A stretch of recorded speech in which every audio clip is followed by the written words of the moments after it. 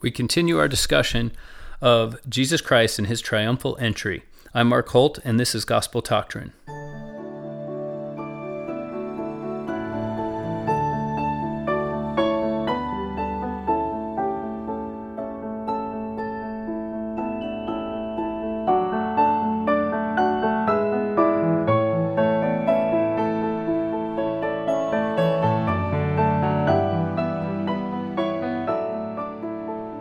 Welcome back to our lesson number 20 on Matthew chapter 21 through 23, Mark 11, Luke 19 and 20, and John chapter 12. This is our second podcast on this lesson. His first act. Now, this is so already we're seeing some theater, but this is where the theater comes in even more dramatically. So If you remember that Jesus has already cleansed the temple once, but now Jesus goes into the temple and he overturns the money changers' tables, and he also in the first time he drove out the animals. This time he overturns the doves, the tables of those selling doves. A couple of things to note about the cleansing of the temple. First of all, the doves were the animals that poor people bought because they couldn't afford lambs or bullocks. And so the chief priests were taking advantage not only of everyone who came to worship, but especially of the poor. And those are the ones that Jesus first, or whose suffering Jesus first took steps to remedy.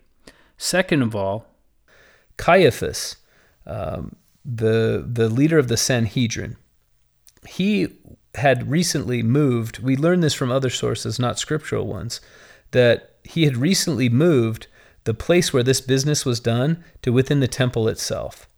So the tradition was that people couldn't pay for their offerings. They're not going to bring their offering animals from home. That would be too much trouble to carry. So what they do is they bring money, but the temple won't accept their impure money. They claimed that it was a form of ritual impurity if they did that. So what they wanted was temple money. Well, if you wanted temple money, you had to go to money changers, and they had this horrible rate of exchange. And Caiaphas was the one who controlled this. So here's the problem. This is sort of, in my opinion, this is sort of a mixture between organized religion and organized crime. This is Caiaphas giving the veneer of legitimacy to robbery. He's taking the money from people who have to worship, and he's forcing them to pay exorbitant prices for things that are commonly available, like animals. And it's happening right in the temple. This is what has got Jesus so upset. So obviously he has a legitimate reason for doing it, and he is... But he is also making a point through a public spectacle, and that is why I'm saying that this is theater. So this is what Isaiah, this tradition goes back. This is what Isaiah and Ezekiel and Jeremiah and others, they all did this. Hosea even married. He was commanded to marry a prostitute and bear children with her because Israel had been so unfaithful to God. So this object lesson is happening again. Jesus is saying you're a den of thieves, and he's treating them like thieves. At the same time, he's also acting exactly like a king. He walks into the temple as if he owns the place. This is what a king would do, is the king would say, this is unacceptable behavior, I'm in charge, and so I'm going to straighten out the issue. Now, the interesting thing is this. Nobody dares to stand against him. He's one man. And Jesus, I'm sure he was an imposing figure personally. However, we learn later on that armed soldiers are perfectly capable of arresting him and taking him captive. So why didn't they on this occasion? And it's because the crowd behind him sees him as a king, and Jesus then immediately commences acting like one. He takes this role and he runs with it. He makes the most of it. He absolutely makes it clear that he considers it to be his legitimate role by going into the temple. This would be the equivalent of me saying, having a following that loved my political posts, let's say, online. And one day, I start a Ground Roots campaign, a march on Washington, and instead of stopping in the National Mall, I take my crowd with me into the congressional chamber and I start debating in Congress and kicking out all the Congress people, and I take my followers and we start passing laws. That is exactly how provocative it is. Jesus is taking over the government, and not the government, not the province of the Romans themselves, but the government, the self-government of the Jews to the extent that they're self-governed. Their religious self-government, he has absolutely taken it over. So that is the context in which the next few exchanges occur. So then Jesus has these teachings that later in chapter 21, he goes right into some parables. First, I want to say about the cleansing. So he quotes Jeremiah chapter 7, where Jeremiah was often in the temple and often saying things like, this is my Father's house is a house of prayer. You've made it a den of thieves. At the time of that teaching, what he was saying was, you think the temple is going to protect you. You're all saying that this temple, because we have the temple here, God won't allow us to be destroyed. And my message to you is, if you think that's the case, go look at Shiloh, because Shiloh used to be the place where the tabernacle was housed, and now it's a wasteland. It's been utterly destroyed because they were unrighteous. So the temple won't protect you. Jeremiah said this over and over again, knowing that they would not listen. And Jesus has prophesied the same thing. If you remember early in the book of John, he said, destroy this temple and in 3 days I will rise it up again. Now John then made the aside that he was talking about the temple of his body. But Jesus has on various occasions prophesied that Israel, O Jerusalem, Jerusalem, thy house shall be left unto you desolate. And in the 70s AD is the first of two revolts. The second one occurred about 60 years later. One, Jerusalem was mostly destroyed, and the second one, Jerusalem was fully destroyed, completely destroyed in the Bar Kokhba revolt. Now, it's interesting, this is just a side note. If you've ever been to Rome, right near the Roman Colosseum, you can enter what's called the Roman Forum, and those are the ruins of the ancient Roman Forum, the ancient Roman city, and the imperial palace, Caesar's dwelling. And there's an arch there called the Arch of Titus. And up underneath that arch, if you look underneath it, you can actually still see the carving of Roman soldiers carrying a bunch of valuables. And one of those valuables looks exactly like a menorah. That's because Titus was the emperor that conquered Jerusalem in the 70s AD, and those treasures the loot that they got from Jerusalem was actually what funded the construction of the Roman Colosseum. So it was the plunder of Jerusalem that funded a lot of the ruins that we still see in Rome today. Quite a fascinating fact. In any case, that was Jeremiah chapter 7 that Jesus was quoting, but it also comes from Isaiah 56. When Isaiah 56 is the beginning of the last 11 chapters of Isaiah, where Isaiah starts to say, he starts to talk about the latter days when the gospel will be extended not just to the Jews, but to everyone. And in Isaiah 56, he says that the stranger and the eunuch, these outcasts, this class of people that has never been acceptable in the temple, they will be given a place and a name that is better than sons and daughters. So Jesus is now starting to enact this change, and we'll talk a little bit about what form that took when we go back to John chapter 12. The next thing that Jesus does is he talks about the parable of the two sons. One son, there's a father who tells both of his sons to go work, and one son says, no, I won't do it, and then does. And the other son says, yes, I will do it, and does not. So again, he's just like the fig tree that should bear fruit that doesn't. He's showing the chief priests and the scribes exactly what kind of a nation they've been and how God sees. He's showing them a mirror that they can see themselves in God's eyes. And once they realize, it's only after the fact on each of these statements that they realize what Jesus is doing, and then they're extremely insulted. after the parable of the two sons, then Jesus says, "Whoever abaseth himself shall be exalted, and whoever exalteth himself shall be humbled." This is the ultimate expression of the idea of the first shall be last and the last shall be first. So Jesus reiterates that idea, such an important theme throughout all of the Gospels at the start of Holy Week. Now Jesus tells this story of the husbandman and the Lord of the vineyard.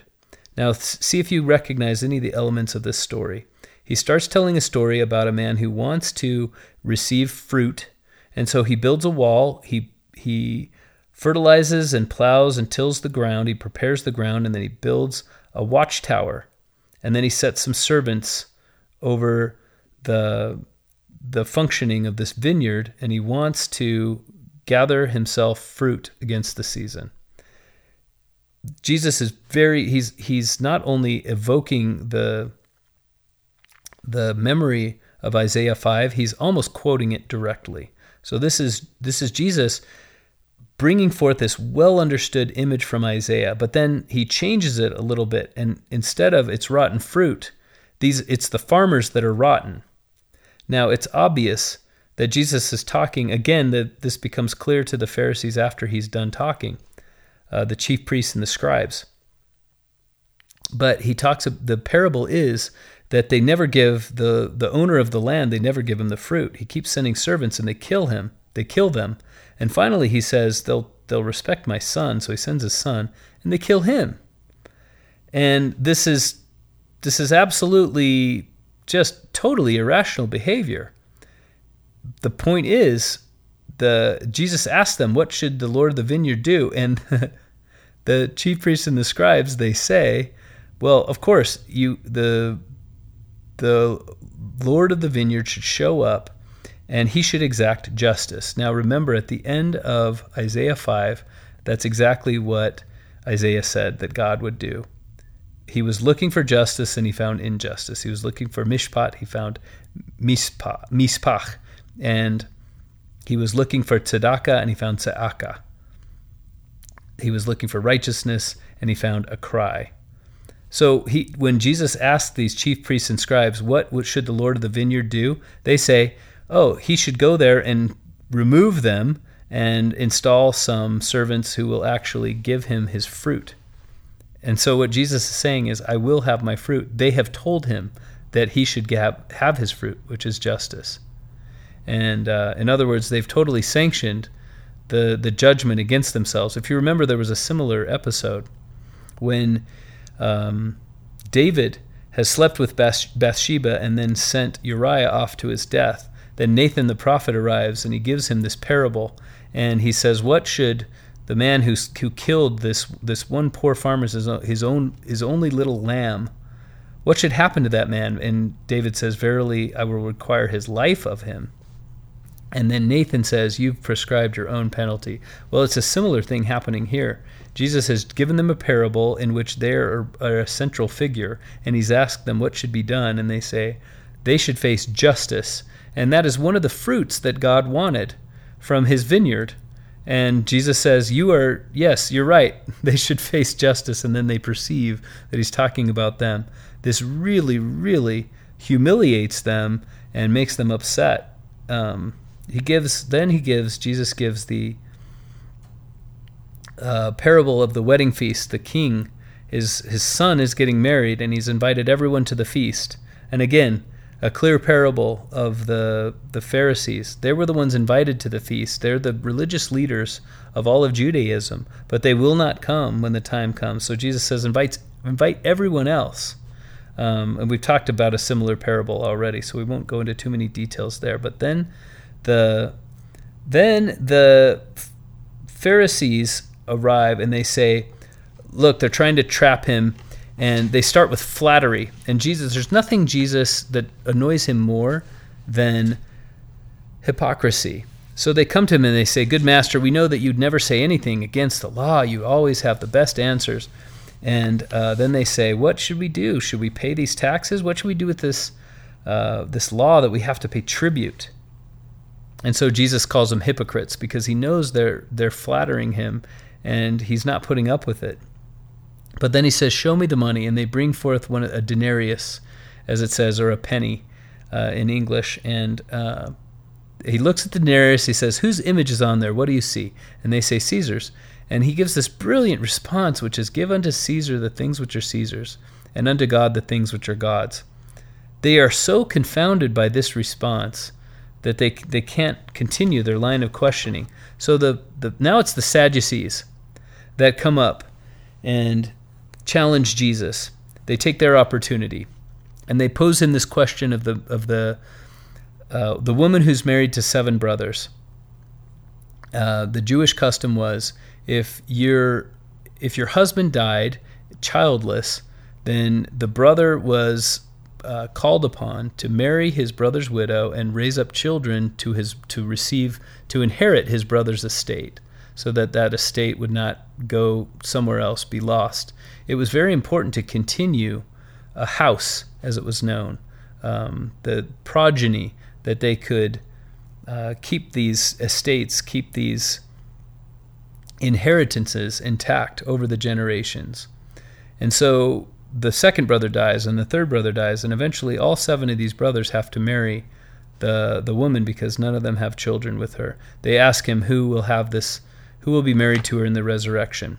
Now, it's an ironic question because the Sadducees don't believe in resurrection.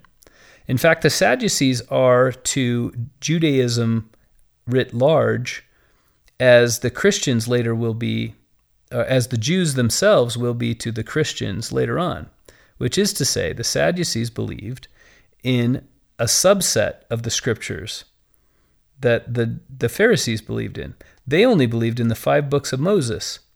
So just like the Jews don't believe in the scriptures that the Christians would later have, but the Christians believed in the Jewish scriptures plus their own, the Sadducees didn't believe in all of the writings of the Hebrew prophets. They only believed in the 5 books of Moses, and the Pharisees believed in the scriptures of the Sadducees plus their own.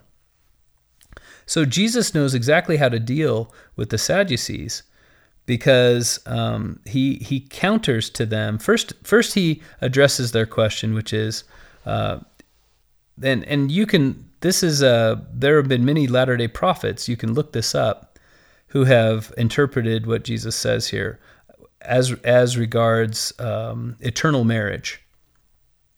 But the point is that once the resurrection has occurred, men and women are not given in marriage. The time for that is before the resurrection. But I encourage you to read this if you're confused about what it might mean.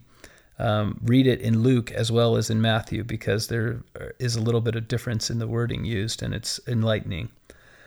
In any case, he spots their hypocrisy. They're asking a question about something they don't even believe in. So Jesus gets right to the point, and using scriptures they accept, he goes right to Exodus chapter 3.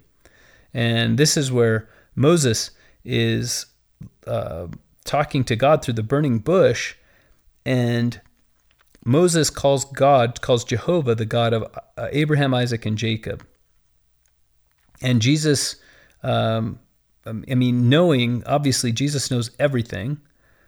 So he knows exactly how to spot the flaw in their entire philosophy. Nevertheless, we have to just sit back and be stunned about how brilliant it is, because he says, Moses. So they accept Moses as a prophet. The Sadducees do. In fact, he's one of the only prophets. They see that the hand of God only very infrequently appearing on the earth. Mostly God sits back and watches. Only occasionally does he intervene. But Moses is one of the cases where he did. And so Jesus goes straight to Moses, and he says, Moses called Jehovah the God of Abraham, Isaac, and Jacob. And yet we know that God is the God of the living and not the dead. So how can you say that there is no resurrection? If the dead don't rise, then Moses was wrong. Now the Sadducees have no response. He has completely shut them up by what he said. They are so stumped. In fact, I wouldn't be surprised if this was the beginning of the end of their entire sect, because they have no response to Jesus' argument, to the point where they just withdraw. And the Pharisees also stunned to see that the Sadducees have been so effectively shut down. And so they then come forward and they try their own tactic against Jesus. One of the things that I've neglected to mention.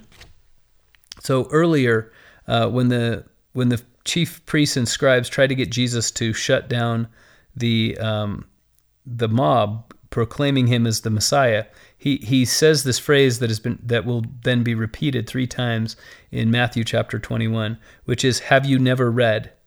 Right? So when they're even children, by the time Jesus reaches the Temple Mount, even children are saying, "Hosanna to the Son of David. Blessed is he that cometh in the name of the Lord," from the 118th Psalm. And the chief priests and scribes are trying to get Jesus to shut it down. And Jesus says, "Have you never read that out of the mouth of babes you have perfected praise?" So he's saying to them, have you never read the scriptures? Basically means, haven't you read the Bible?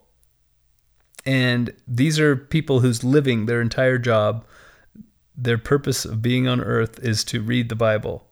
And so Jesus is basically showing them that they don't understand the scriptures at all. Again and again he does this. So when the Sadducees challenge him, he says this is now in chapter 22 of Matthew, but chapter 22 verse 31, he says, "Have you not read?" You don't understand the scriptures, Sadducees, he says a couple of verses earlier. Then he says, "Have you not read that Moses called Jehovah the God of Abraham, Isaac, and Jacob?" Now, the way that Jesus ties this to the Pharisees is after he tells the parable of the husbandman and the Lord of the vineyard. He says to them, they still don't understand the application of the parable, and he says, "Haven't you ever read in the scriptures the stone that the builders rejected? That stone has become the head of the corner, or the chief cornerstone." So again, this is language from the 118th Psalm, which would have been currently being read in the temple as they were speaking, possibly even that very psalm. So Jesus is quoting the scriptures that's going on right in the temple, and he's saying, haven't you heard that there would be, and so just imagine, right? First of all, Herod the Great had built the Temple Mount maybe 40 years before, 50 years before. And the temple had a chief cornerstone, the Temple Mount, and they're called Herodian stones. They can be seen there to this day. They're identified by that little border, maybe less than an inch in width. And it's almost like a routing edge that you would put on a piece of wood, but the stone is carved in the stones. The Herodian stones are several times larger than the Turkish stones that are placed above them in the walls of the Temple Mount. And so at the bottom, for example, at the western wall, where you see the Jews gather to pray, that's the bottom of the wall around the Temple Mount, and at the first few layers are Herodian stones. And over to the right of the western wall, the far edge, is the chief cornerstone. It would have been placed at the very bottom. It's probably a 350-ton stone. The point is, this stone, not only is it the one that people are going to interact the most with because it's at their eye level, they're going to walk by it, but it also has to be the strongest because it's going to hold the weight of all the layers, and it's probably over 100 feet of stone above it, several thousand tons that it's supporting. So the builders, the stone masons, are going to look at the stones that they're going to put, and they're going to choose the best one to be the chief cornerstone, that one that would be right at the corner of the Temple Mount itself. And you can imagine them saying, all right, this one looks like it's not going to withstand that weight. We're going to reject it. However, so we don't know why they rejected it, and we don't know why later they changed their mind and how that chief cornerstone or that rejected stone became the chief cornerstone. But the point is, he's bringing in Psalm 118, but he's also bringing in Isaiah chapter 8, where he talks about the stone of stumbling or the rock of offense. And he's bringing in Daniel chapter 2, the dream of Nebuchadnezzar, where a stone is cut out of the mountain without hands and rolls down until it smashes the beastly or the mortal arrangements of men, the governments of men on the earth. And so here Jesus is saying, I'm the stone cut out of the mountain without hands, smashing you, this idol arranged of all these earthly materials, this mixture of materials, and smashing it into pieces, into dust. This is very clear language that he's using, and he's saying, haven't you... So in one stroke, Jesus is tying together 118th Psalm, Isaiah chapter 8, Daniel chapter 2, as well as Isaiah 5. He's tied them all together, and he's insulted the chief priests and the scribes by saying, have you never read your scriptures? Again. So he said it now 3 times, once to the Sadducees, once to the Pharisees, and once to the chief priests and scribes when they told him to silence the crowd. He's telling them, you don't understand the scriptures, over and over and over. So the parable of the husbandman and the Lord of the vineyard is in Matthew chapter 21. The Sadducees challenge him in chapter 22. As soon as he silences the Sadducees, then the Pharisees come forward to have their chance. And so he's told the Sadducees that Jehovah was the God of Abraham, Isaac, and Jacob. Now he tells the Pharisees, what do you think of Christ? Now this is an oft-quoted phrase, what think ye of Christ? In our day, it's used as a question, what do we think about Jesus? The way Jesus meant it was, what do you think of this Old Testament idea of the Messiah? So what think ye of Christ means, what do you think about the Messiah when he comes? This right now is an abstract concept. Whose son is he? And the Pharisees answer Jesus and say, the son of David. And this is what the crowd has been calling Jesus all day, thou son of David. Hosanna, thou son of David. So then Jesus says to them, then why does David call Messiah Lord? And he quotes a scripture again. And this is again from the Psalms. So if David calls him Lord, how is he his son? That question silences the Pharisees. And in the final verse of Matthew chapter 22, it says, no man was able to answer him a word. Neither durst any man from that day forth ask him any more questions. So they'd been trying the entirety of Jesus' ministry to trip him up by asking him questions about the law. They thought they understood the law better than Jesus himself, the author of the law. Finally, Jesus shows them so unequivocally that he's the one who understands the law to the point where they can't even talk anymore. Now, I love that we're now covering Matthew chapter 23. We won't go into too many of the details that are here. But you've heard, I'm sure, many times the phrase, woe unto you, scribes and Pharisees, hypocrites. So the first thing that Jesus does is he teaches them that they don't understand the scripture at all. The second thing he does is he silences them one group at a time. Now, in Matthew chapter 23, it's as if he has... If this fight were physical rather than verbal, you would say he's knocked them down, and now he's kicking them while they're on the ground. And that sounds a little bit cruel, and maybe that's not an appropriate metaphor. However, it's because Jesus has already said, God sent me into the world to bear witness of the truth. So his mission is to expose hypocrisy and lies, especially when it comes from those who are professing to be religious leaders. And so Jesus he can show mercy to people, but he cannot show mercy to hypocrisy and ideas that cause people to leave the truth. It's counter to his very mission. And so he has to be merciless he's merciful towards people, but he's merciless towards lies of Satan. He cannot afford to be otherwise. So again, over and over again, in Matthew chapter 23, Jesus says, woe unto you, scribes and Pharisees, hypocrites. And so one of the things that he says is you make it so hard to enter the kingdom of heaven, you have all of these requirements, all of these onerous burdens to bear in order to get there. You've put such a hedge around the law that nobody can fulfill all of it.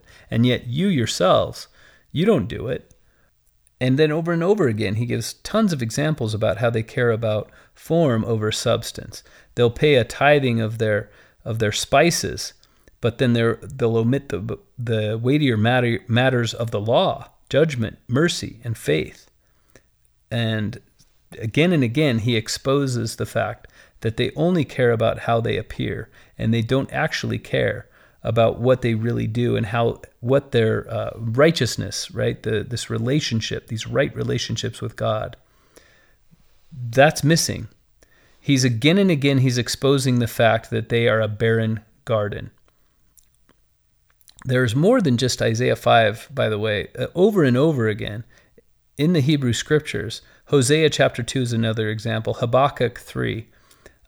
These are chapters where the prophets are talking about, they've gotten this imagery from God that there's a barren garden that isn't bearing fruit, and the fruit is righteousness. The fruit is tzedakah. The fruit are these right relationships with God and between men. That's all God wants from man. The purpose of creating the world and the purpose of anointing Israel as a light unto the nations was to receive this fruit. And Israel is over and over again is proven to be a barren garden. And here he is saying it again and again. You aren't providing righteousness, and righteousness is the fruit. And then at the end, he ties it all back to his parable of the husbandman and the vineyard. Now, I'm reading from Matthew 23:34. Behold, I send unto you prophets and wise men and scribes, and some of them ye shall kill and crucify, and some of them shall ye scourge in your synagogues and persecute them, that upon you may come all the righteous blood shed upon the earth. So, Jerusalem, Jerusalem, thou that killest the prophets, now I'm in verse 37, and stonest them which are sent unto thee, how often would I have gathered thy children together, even as a hen gathereth her chickens under her wings, and ye would not. Behold, your house is left unto you desolate. So Jesus is now prophesying the destruction of Jerusalem, and he's saying it's because you cannot give God his fruit. You are a barren garden. And that is why he had this tremendous object lesson of the withering of the fig tree on his way into Jerusalem. Now we return to John chapter 12. So I mentioned the anointing of Solomon as he was crowned on the day of his coronation in the beginning of 1 Kings. Right before he got on his father King David's donkey and rode it into Jerusalem, to much the same scene as Jesus has just witnessed. So let's return to the reason that Jesus gave for Mary to anoint him, and that was that she has anointed me against my burial. And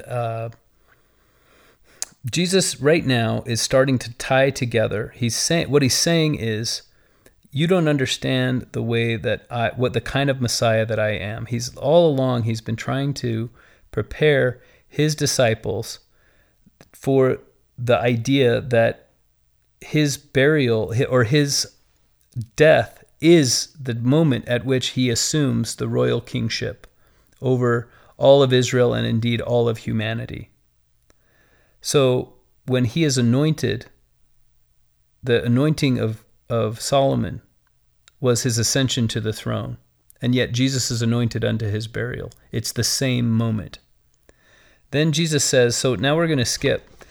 John actually has his own account of Jesus' triumphal entry, but we'll skip that because it's largely parallels what we've already read. We'll skip to verses, we'll skip to verse 20 in John chapter 12. Now here's something really interesting.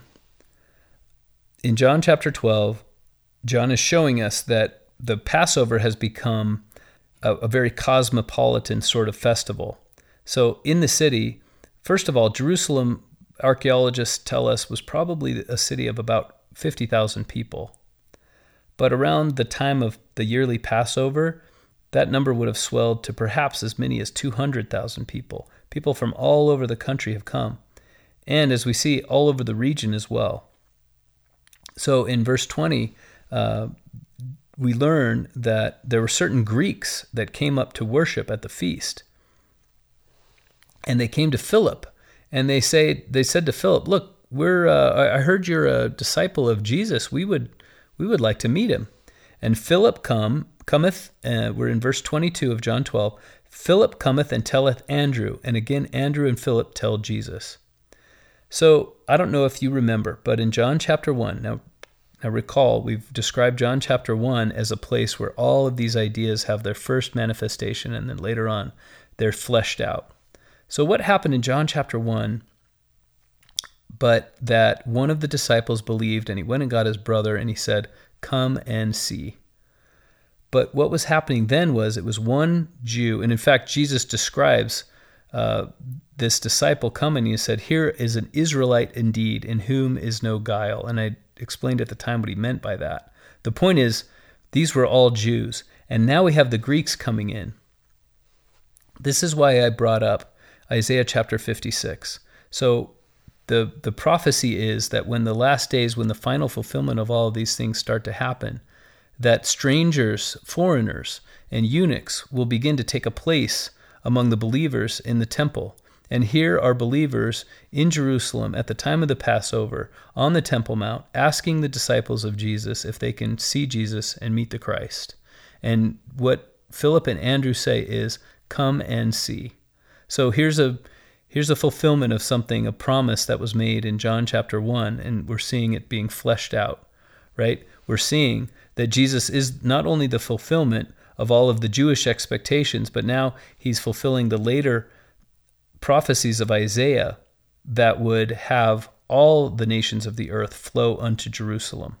And now Jesus starts to prophesy about his death, and he says, "The hour has come that the Son of Man should be glorified." Now this is Daniel 7 language. The Son of Man being glorified is what happens when the one who appears like the Son of Man, a mortal man, is raised up alongside of God and given all judgment. And they're getting excited. They're thinking, great, you've just had your triumphal entry. Everyone's about to get behind you. Let's turn this into a military and political movement, the way we've all expected it to be, the way you've led us to expect this to be, which is not actually true. Jesus has not led them to believe anything that isn't going to happen. He's been trying to counter this expectation his entire ministry. But now Jesus says in verse 24, if a bunch of wheat doesn't fall to the ground and die, then it can't reproduce and become more wheat. It's going to, if it doesn't die, it abideth alone. But if it dies, it brings forth fruit. Again, this idea of bringing forth fruit. So he that loveth his life shall lose it, and he that hateth his life in this world shall keep it unto life eternal. This seems so paradoxical to them. They cannot grasp it. He's telling them, I've got to die because that is the reason that I live. The whole point of I do not take my throne until I die and am resurrected. Now, in verse 28, Jesus hears the voice of God. Then came there a voice from heaven saying, I have both glorified it and will glorify it again. And Jesus gives a little precursor of his prayer in the Garden of Gethsemane. In verse 27, he says, Father, save me from this hour, but for this cause came I unto this hour. And so he already sees the paradox. He's dreading the suffering that is to come, and yet he knows that it's the whole point of why he's there. There are witnesses that hear the voice of God, and Jesus says, look, it wasn't for my sake that God spoke out loud, it was for yours, because God is always within me. He's always talking to me. He also said this, if you recall, at the raising of Lazarus from the dead, he thanked God that he heard him. And then he said, look, I'm not saying that because you don't hear me all the time. I'm saying it so that everyone can hear me and know that you've heard me and that you always hear me.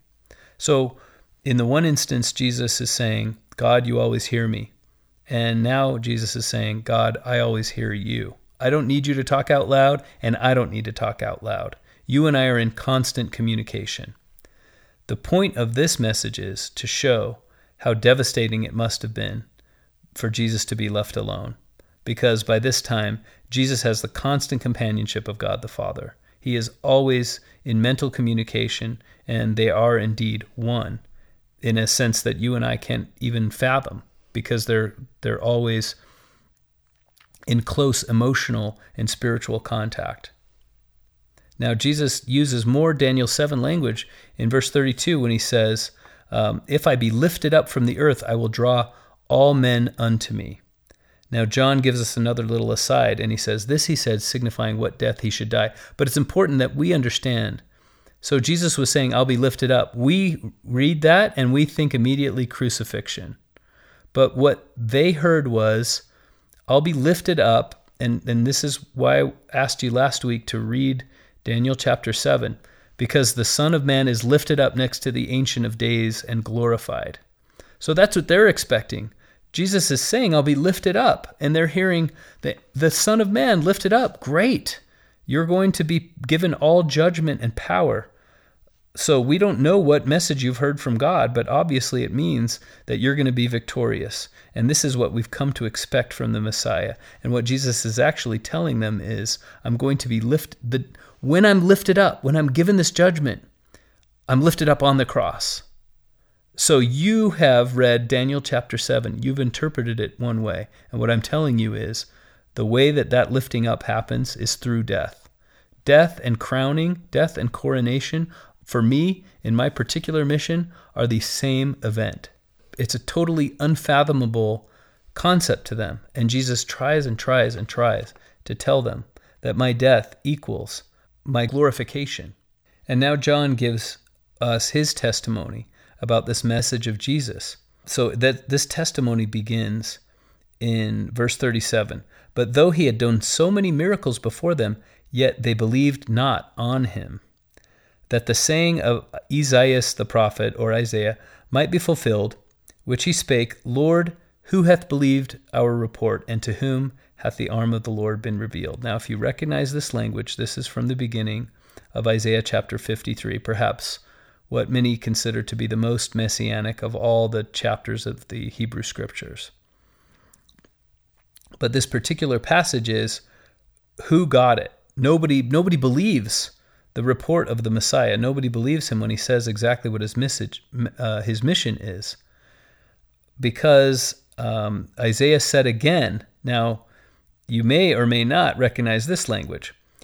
Verse 40 of John 12, he's quoting Isaiah, He hath blinded their eyes and hardened their heart, that they should not see with their eyes, nor understand with their heart, and be converted, and I should heal them.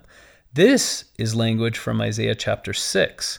You remember Isaiah was called into the temple, which became the throne room of Jehovah, and he saw the glory of God, and he was given this calling that he should make the heart of the people fat, that they should not be able to see and be converted, that God should heal them.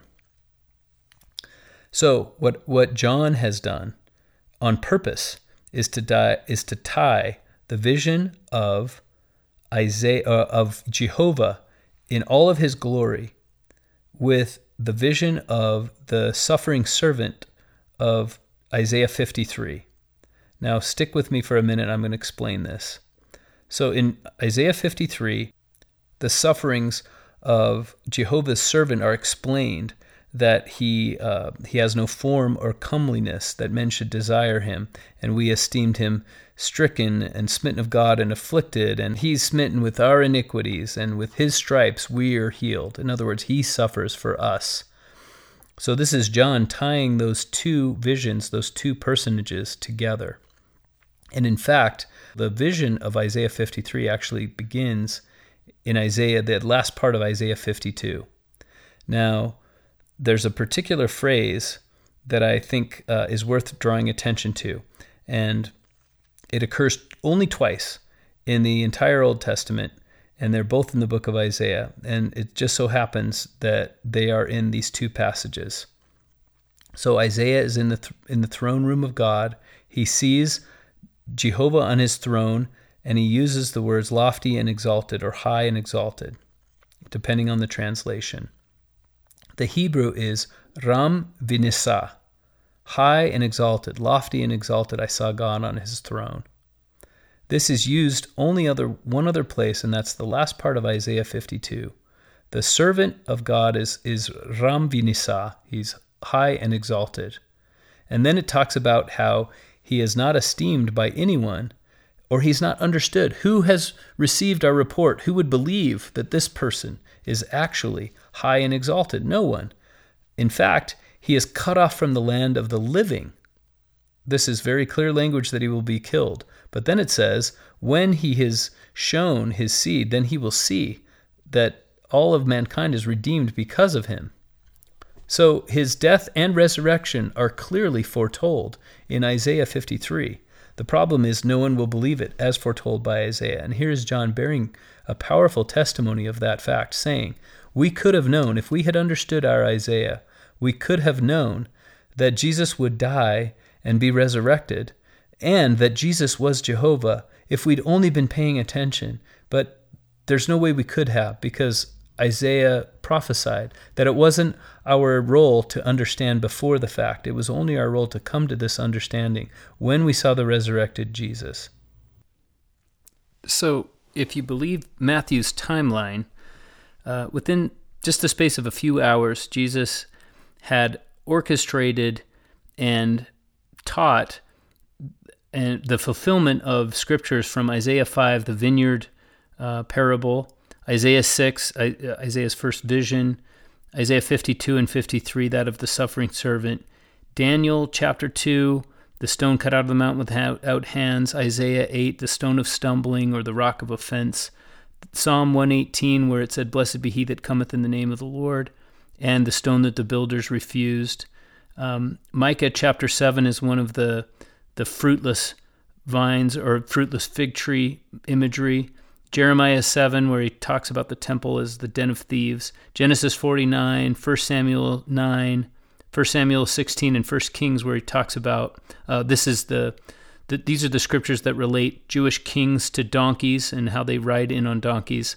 And Zechariah chapter 9 is obviously the actual prophecy where it talks about him riding in on the donkey. So Jesus has taken all of these scriptures, and in one day, probably several more that I've done my best to identify all of them that I can think of, but there's probably several more that I haven't identified. He's taken all these scriptures and fulfilled them in one day and shown.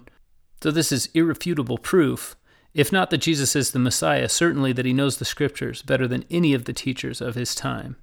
And it would seem to be very good evidence that he's a likely candidate for the Messiah, that at least we should listen to him and consider his message. And if the Jewish leaders, if the Pharisees and scribes had done exactly that, they may have been converted.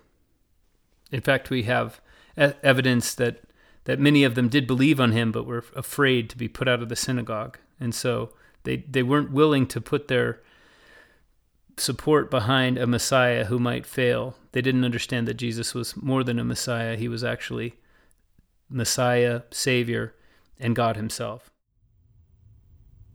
And as we read John, as we have subsequent readings to John, as we go over it, we're meant to read John many times. We recognize the symbols that were placed in Christ's hand. He was given a scepter. He was given a royal robe.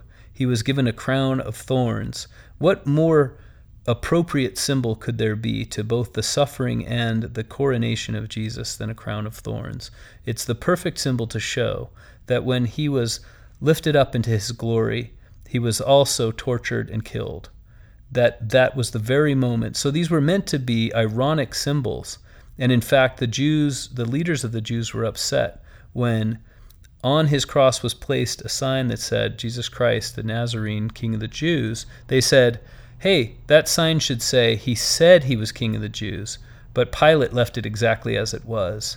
And so all of these symbols were meant to be ironic, and they actually ended up being totally legitimate symbols of the royalty of Christ. And he received that royalty in his crucifixion and death so that he might be resurrected and pull all men, lifted up, and then pull all men unto him. This is John's testimony. And John obviously saw him after he was resurrected. That became the strongest, the focal point about which he was able to go back and say, well, now I know that Jesus lived again. So where are the proofs of that in the scriptures? We have the same benefit. We don't have the disadvantage that all of Christ's earthly disciples had, which was not knowing how this was going to turn out, having false expectations about what kind of ministry Jesus was involved in. We already know that Jesus was raised to his highest glory at the moment of his deepest suffering. And so, therefore, we can accept the testimony of John in showing us that in Jesus' death, he gained the crown that God had prepared for him from before the foundation of the world. And so that is the powerful message that is contained in the triumphal entry. Jesus was anointed, then he was received by his people, and then he exerted the power of a king. But the moment that he gained his deepest royalty was the moment that he suffered the most, when he exposed the governments of this world in all their hypocrisy and in all their evil and in all their barrenness, in the fact that they had not borne the fruit of right relationships. Jesus explained how this fruit would come about. If anyone is willing to hate his life, this kernel of wheat is going to fall to the ground, and in dying it's going to bear much fruit. Jesus showed us how to bear fruit, and he asked us, please hate your life on this earth so that you can bear much fruit. Now, when Jesus comes again, he's been in a far country receiving his kingship for a certain amount of time, but when he comes again, we can either be found in the position of one of the servants who is willing to turn what we've been given. We've all been given the same amount, which is one life to live. And we can either turn that into a 10-fold increase or a 5-fold increase, or we can sit on it and do nothing with it, or we can refuse to accept him as our God at all. But in any case, the message of the fig tree is that the time will come when Jesus will arrive, and at that point he will expect there to be some fruit on the tree. And we don't want to be in the position of him having to declare, henceforth there will be no fruit coming from you forever, because the time for you to prepare for this day has already passed. What we want to do is be prepared for that day. He has told us how to bear fruit, and he has borne himself. He has paid the ultimate price to bear all of the fruit, an infinite amount of fruit, which is all of us. So let us look to our relationships. First, between each other and those people that we love, or as Jesus taught, the people that we esteem to be our enemies, and then between ourselves and God, and make sure all of those relationships could be described as righteousness. This is the fruit that God desires. This is what we will carry with us when we are lifted up with Jesus into his glory. And if he comes back from his journey to receive his throne and finds us bearing this kind of fruit, then we have been faithful over small things. He will put us over many. And this is the powerful message of the triumphal entry of Jesus. In the name of Jesus Christ, amen. This has been Gospel Doctrine, a nonprofit podcast hosted and produced by Mark Holt with bumper music by Kendra Lowe. Gospel Doctrine is not affiliated with nor endorsed by The Church of Jesus Christ of Latter-day Saints.